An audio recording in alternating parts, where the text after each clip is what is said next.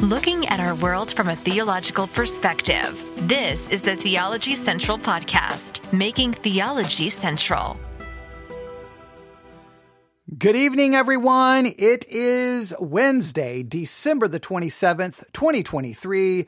It is currently 11:20 p.m. Central Time, and I am coming to you live from the Theology Central studio, located right here in Abilene, Texas. Now, it wasn't far from where I'm sitting right now. In fact, if I was to get in my car, back out of my driveway, head down the street out of our residential area here, kind of our the housing development, whatever you want to call this, our neighborhood, and I get to the stop sign, if I was to turn right, I would drive for about 5 to 6 minutes. I would pass the big mega church on the left, Beltway Park Church here in Abilene, Texas. And right past Beltway Park, I would see a traffic light. And if I would stop at that traffic light and turn left, I would immediately be what we call Buffalo Gap Road, which will take me directly into Buffalo Gap, Texas. Buffalo Gap, Texas. Buffalo Gap, Texas. I can't even talk about Buffalo Gap, Texas enough. I absolutely loved that I got to live there as a child. It just, whenever I would read the Tom Sawyer or The Adventures of Huckleberry Finn, I know that was in Missouri, but for some reason, I just imagine that's what Buffalo Gap, Texas was. It has this great history because of the Native American tribes who lived in that area. There were buffalo. There were buffalo when I was growing up there we would call them mountains. They're probably not technically mountains, but very, very, very tall. On the top of them, there were buffalo. And Buffalo Gap is kind of in this valley between these, we'll call them larger hills, right? And it was just so, it almost seemed out of place, right? You're in West Texas, kind of desert, but in Buffalo Gap, you had these huge oak trees.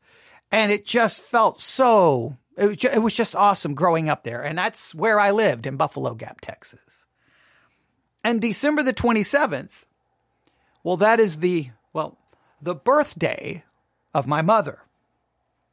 December the 27th. Now, I didn't have a great family life. I don't want to go back through all the horrible things that happened. And I cannot be 100% dogmatic that this happened on December the 27th. But I'm almost 100% positive it did. The more I think about it and kind of just trying to remember it, because it's my mother's birthday. And for many of you, you know that my mother passed away when I was young. And obviously it was a horrible situation, tragic, and I don't want to go through all of it. And there was no chance for reconciliation. It was just a horrible, horrible time and had a profound impact on my life. Obviously, it was less than a month later that I tried to kill myself, 8 weeks in a psychiatric hospital. It was a bad time in my life, okay? But it was a December the 27th. I cannot tell you the specific year, but it was my mother's birthday. There was just no question about it. Now, because it was my mother's birthday and Christmas, it technically could have occurred on December the 26th. It could have occurred on December the 25th, but I know that it wasn't a Christmas morning. I know. So I think what it was is we did Christmas, whatever it was that year. And then it was 2 days later, right? December the 27th, when I possibly had either saved up money or money I had gotten for Christmas. I wanted to get my mom something. Right? I wanted to get my mom something. Well, we lived in Buffalo Gap, Texas. Population at that time was like 250 people, right? There was literally nothing there. There was what we called Stewart's Grocery, which was kind of a / convenience store gas station. They also made cool sandwiches. And it was kind of just this little, mom and pop corner store / gas station. All right. They didn't really sell anything that you could really buy for a birthday gift, but literally you could walk out my back door there in Buffalo Gap, walk across the yard, and then you it literally looked like something, from the 1800s. It literally had the place where you could tie up your horse, right? Right there. It had the post for tying up your horse right in front of it. Then it was like this wooden, walkway, right? I mean, literally it looked like something you would see in a Western movie, right? And then there was what we called the general store, and it was to look like a general store from the 1800s, right? It had the little, candy jars up on the counter. And it had all this like really old looking stuff. It really captured my imagination because it looked like a store from the 1800s. I could only liken it at that point in my life to the Little House on the Prairie. That's what I could liken to, like the general store there. It was awesome. I loved walking into that place, and they had like all of these just knickknacks and things. I don't even know where they got the things, but I always just liked walking in there, and if I had any money, trying to buy something. It was awesome. I loved it. Well, I was looking in there, and now I grew up in West Texas, mind you, obviously, Buffalo Gap, Texas. And obviously people in West Texas love iced tea. They love their tea, right? Not warm, not hot. Iced tea with about 19 pounds of sugar in it. Okay. All right. So, and a lot of times they would drink it out of these kind of, I don't know, it almost looked like a jar that you would put, like you would put some kind of fruit in there. Right. So, and so I was looking, and they had this cool looking kind of like mug type of thing. And I'm like, oh, okay, how much is that? And I took my money and I purchased it. And of course it was easy for me to get because it's literally, there's my back door. So I got it and I was all excited. All right. I got her a gift. And I thought I'd made the right decision. I thought it was perfect. I thought this was going to be the greatest thing ever because I took my money. Nobody had to drive me to the store. Nobody had to prompt me. This was going to be the greatest thing ever. Right? Now, remember, not the best family life, right? Okay. And that's an understatement. So I, get back on the little wooden plankway, the little wooden walkway, hop off of it, run across my yard, run into the back, and the back door opened up right into the kitchen. And I walked into the kitchen, and my mother was standing there at the counter. I remember this like this was yesterday. The only thing I'm not certain on is the date, but I'm almost positive it was her birthday. And I ran there and I walked in and I had it behind my back. I didn't even have it wrapped. I didn't even have it in a bag, right? I just still was holding the glass jar, I guess was what you call it. It's almost like you'd have to have seen it, right? It's hard to describe. And I'm like, hey, I got you a birthday present or something to those lines. I don't know the exact words. And I pulled it out and I handed it to her, and she took it and looked at it, looked at me, and then threw it down as hard as she could, and it smashed into a million pieces. And she basically says, that's a stupid gift. That is useless. You should be ashamed of yourself. And I will never forget that as long as I live. Because I tried to give a gift, and it was the wrong gift. It was the wrong thing. I picked the wrong thing. I did it the wrong way. I did something wrong. And then you sit there as a child trying to figure out, well, then how do I do the right thing? And what is the wrong thing? And why did I do the right thing? And why am I, and you just left in a little bit of confusion. You just don't know what to do. And a good portion of my childhood was spent you never really knew what was the right thing to do. You never knew, because one day this was the right thing, but the next day that was the wrong thing. And the next day you did the wrong thing and it somehow became the right thing. And you just never knew. Right, wrong, left, right, up, down, speak, don't speak, go here, don't go here, stay out late, don't stay out late, come home, don't go home. You just stay in school, quit school. You go to school, don't go to school. You do your homework, don't do your homework, read. You just never, literally every day, it felt like every day changed every day. And what could I do to figure out? You would wake up going, so what is it today? Does anybody know? Does anybody know how we can figure out what we're supposed to do today? I basically I was talking to myself. My brother was younger, but we would probably have these conversations going, so what do you think today is? What do you think? Do we get out and just stay out all day? Do we stay home? Do we go and go, hey, good morning? I don't know. What do you think? I don't know. How do we figure it out? I don't know. Do you got a coin? You want to flip a coin? I don't know. Flip a coin. You got any tarot cards? You want to do that? You got a Ouija board? Do we ask God? Do we look for a cloud? Do we look for a sign? Well, how do we figure it out? And well, we never quite ever figured it out because I think 90%, well, okay. Remember, as an adult, your memories of childhood are not always perfect. Obviously, you remember things that your parents don't see the same way. So I understand that sometimes my memories are not perfect. Now, when it comes to this gift being smashed into a million pieces, there's no question about that, okay? That, trust me, that is burned into my brain and it impacts me to this very day. I don't want to buy anyone a gift because am I going to get the right one? And most likely something is going to go wrong, right? So December the 27th brings up a lot of these feelings about so do I do this? Do I do this? How do I know? How can I figure it out? What can I do?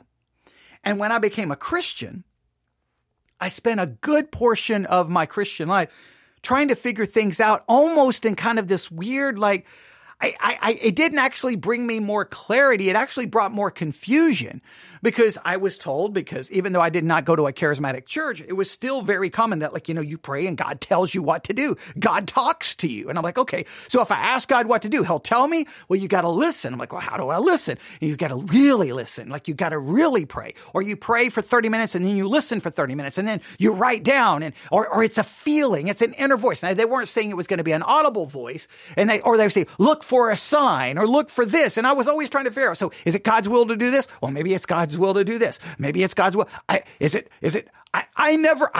this day, I don't think I could ever figure it out. And a lot of times what I assumed or thought was God's will wasn't so good. And I saw the same thing happen even years later, after I became older and I joined the military and I was in my church in Nebraska. I would see these young people oh, God's calling me to be a missionary. And then, well, they didn't make it all of a sudden, God's supposed telling them to go to the mission field changed 3 years later, 5 years later, they didn't go to the mission field or they'd already forgotten about that. And it's so many times people would say, God told me this or God told me this, only that it seemed like God changed his mind 6 months later. And it was always this is so maddening. This is so confusing. This is like trying to figure out what my mom wanted was about as confusing as trying to figure out what God wanted. I was like, how do I figure this out? And sometimes I would be pointed to a specific text of Scripture. Now, if you were with us earlier today, I put forth an idea. We're calling it the 2024 Sermons 2.0 app challenge, where every day you're going to open up the Sermons 2.0 app throughout 2024 and choose a sermon as random as possible. You're not going to do anything. And so today was the first day. So I opened up the app, looked for newest sermons, and there was one called The Ratification by Shane Rice. And I can't remember the name. I think it was Anchor Baptist Church, something along those lines. And so we reviewed a little bit of it, and it was, based on Judges chapter 6. Judges chapter 6. And we read these words starting in verse 36. And Gideon said unto God, if thou wilt save Israel by mine hand, as thou hast said, behold, I will put a fleece of wool in the floor. And then we'll stop right there. This becomes about Gideon's fleece. And I was pointed to this passage sometimes as a young Christian that, you have to put a fleece down. In prayer, you have to kind of say, God, here's kind of my test so that I can know your will. Here's the fleece I would put down. And a lot of times I would say, okay, I'm going to do this. And if this happens, so many times, then I would think it was a sign and I had confirmation. I knew what God's will was. And it only turned out clearly that wasn't God's will. Clearly it did not work out that way. Other times I wouldn't do that. I never knew. And it confused me. So Gideon's fleece, if I said Judges fleece, Gideon's fleece as recorded in the book of Judges has become kind of figuring out God's will. And I never knew I don't know if this is really about us teaching us how to discern God's will. Because did Gideon really need the fleece? Even he said, look when you read it in verse 36, and Gideon said unto the Lord, if thou wilt save Israel by mine hand, as thou hast said. God had already told him. He'd already been given the revelation by God exactly what was going to happen, but now he's not sure. He's confused. Now God shows his patience and his grace here because he kind of goes along with it. But then you can say, is Gideon show his faith, lack of faith? We could have a lot of discussion. But I know everyone talks about the fleece. So let's see how the fleece it plays out here. All right. So this is what Gideon proposes. This is Gideon's great idea. I will put a fleece of wool in the floor.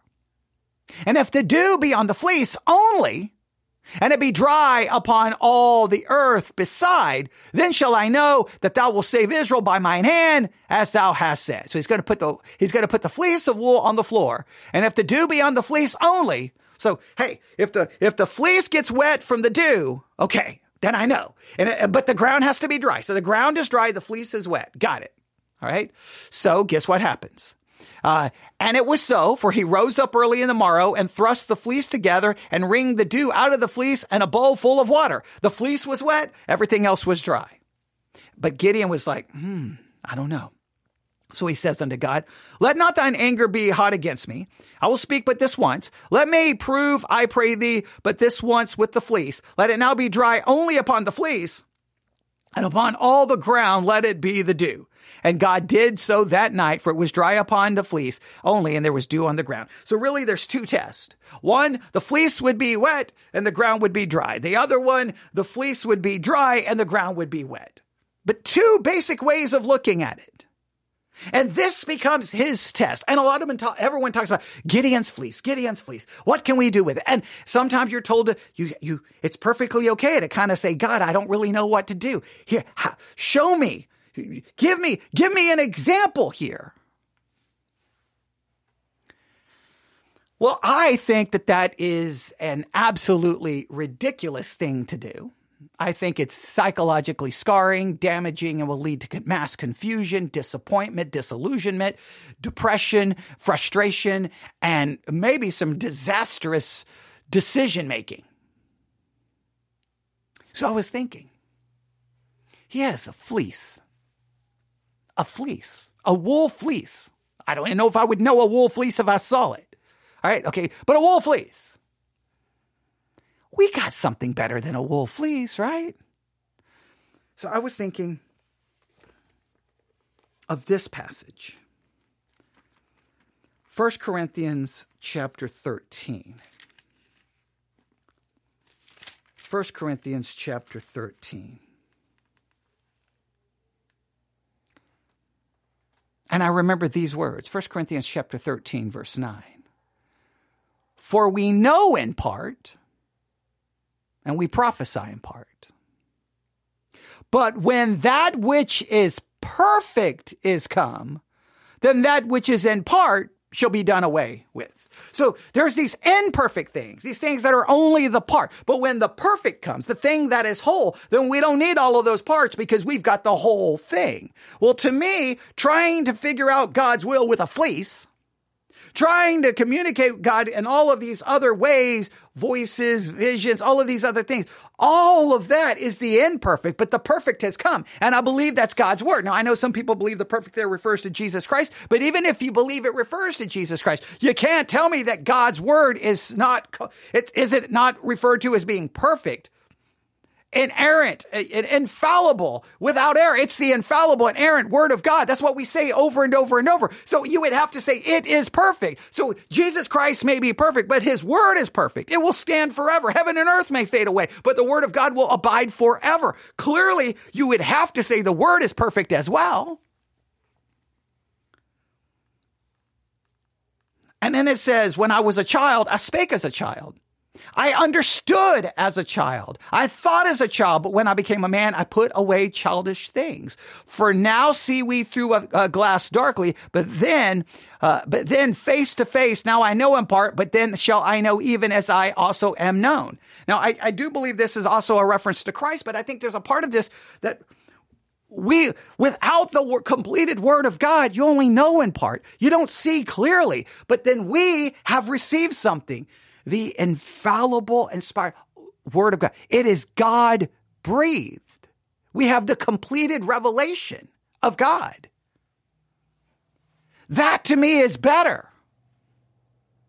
That to me gives me something that I can hold to. So I would just say, if the fleece was used in that way, we have something better. We have the word of God, and we can lay it down, right? We can say, okay, whatever the issue is, whatever the situation is, we can say, here's the issue, the situation. Okay, what should I do?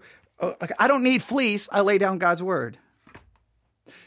Remember, there was two ways. The fleece would get wet, but the ground would be dry. The ground would be wet and the fleece would be dry, right? Two different ways of looking at, well, I can lay down the scriptures, whatever the issue is, and the scriptures are going to tell me right, or it's going to tell me it's wrong.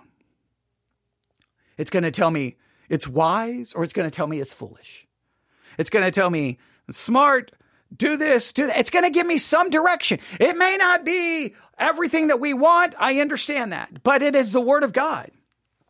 And we say things about the word of God. We say things like this. All right. Hang on. Let me see. Do you remember these scriptures? Right? Do we remember these scriptures? The law of the Lord is perfect, converting the soul. The testimony of the Lord is sure, making wise the simple. The statutes of the Lord are right, rejoicing the heart. The commandments of the Lord is pure, enlightening the eyes. The fear of the Lord is clean, enduring forever. The judgments of the Lord are true and righteous altogether. More to be desired are they than gold, yea, than much fine gold, sweeter also than the honeycomb. Moreover, by them is thy servant warned, and in keeping them there is great reward. Who can understand his error? Cleanse thou me from secret faults. It's the word of God. We don't need a fleece. We have the scriptures. We lay the scriptures down.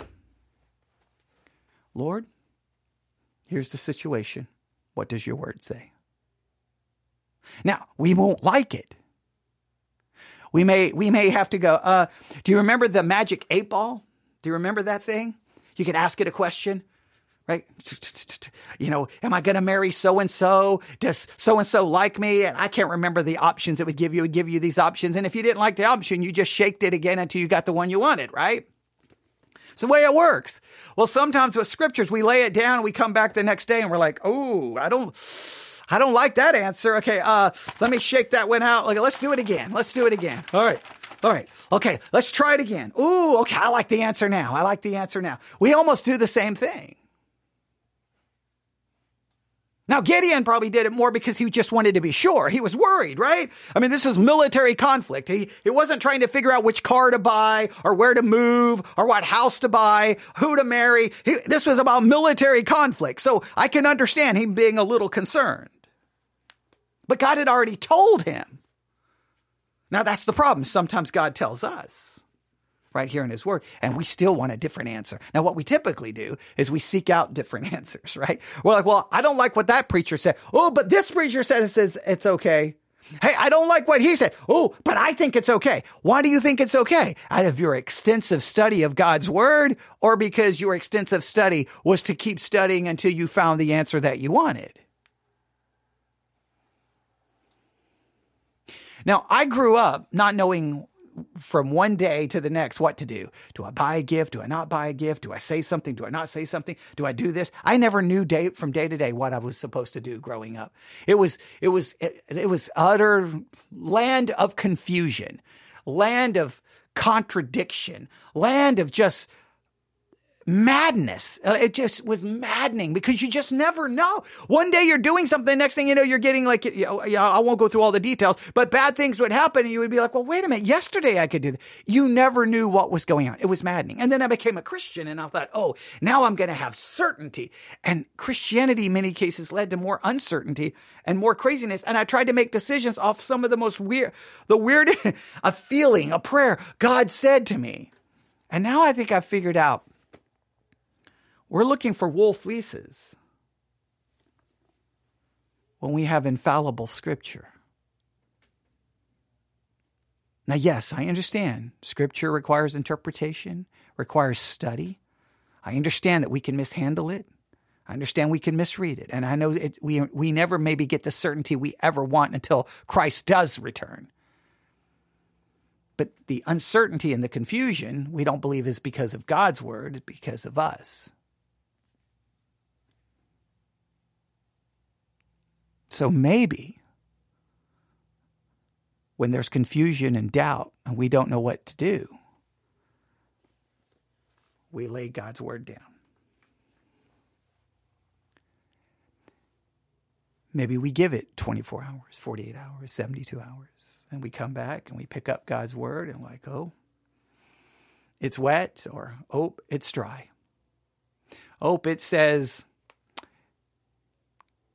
that could be according to God's will, or oh, that clearly isn't. Now, we may decide to close it, set it to the side and go, God, I'm going to do what I want to do anyway. And don't act so shocked or godly or sanctimonious to act like you would never do such thing, because we do it all the time. What do you think? Do you think when we see Judges 6 and this fleece, do we see it as, well, that's the way it was when they only had the part? They didn't have the completed revelation. But now the perfect has come, and we now have the perfect. We have the Word of God. Do we see it, not that it was necessarily meant to be this, but if we're going to apply it, we don't apply it by looking for our own version of a wool fleece. We look for something far better than a wool fleece. Remember in Hebrews, in times past, God spoke in diverse ways. He spoke in different ways. But something changed. Something changed. Something better came. Something perfect arrived. The law of the Lord is perfect.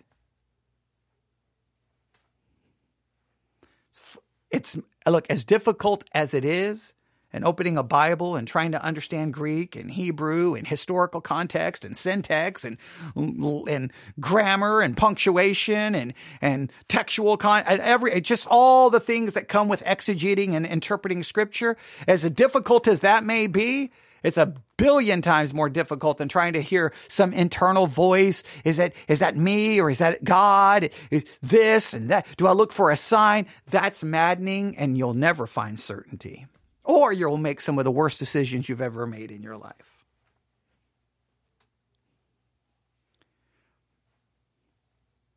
So for me, even though the sermon that we reviewed, again, called The Ratification, and we didn't even review all of it, and I challenged all of you to go listen to the rest. Some of you did and emailed me. I think it gives us, that's the whole point of kind of the challenge we're doing. Is that whether a sermon is good or whether a sermon is bad, it presents you enough food for you to take. And so I've been thinking about it, and, well, there's some of my thoughts on it. I know I left the sermon and went my own direction, but you can tell me what you think. Email me, newsif@yahoo.com, newsif@yahoo.com, newsif@yahoo.com. It is Wednesday, December the 27th, and it will be over in just a few minutes. Another birthday for my mom has come and gone. I do remember the pain of that moment, but I'll never forget the confusion of it. And throughout my lifetimes, I am confused and don't know what to do and toss to and fro. But I do like having something to grab onto, right? We have something. I mean, how does the world determine wrong and right? How do they determine morality? How do they figure anything out? They just kind of follow their own selves, or what the majority says, what the minority says, or what they say. And I don't even know how you figure any of that. As a Christianity, we may struggle with some of the philosophical implications of it, but at least I have something to grab onto going, okay, all right, I'm going to figure this out. And that's somewhat better than that confusion. Maybe you agree, maybe you disagree. let me know. Again, newsif@yahoo.com. Everyone have a great night. God bless.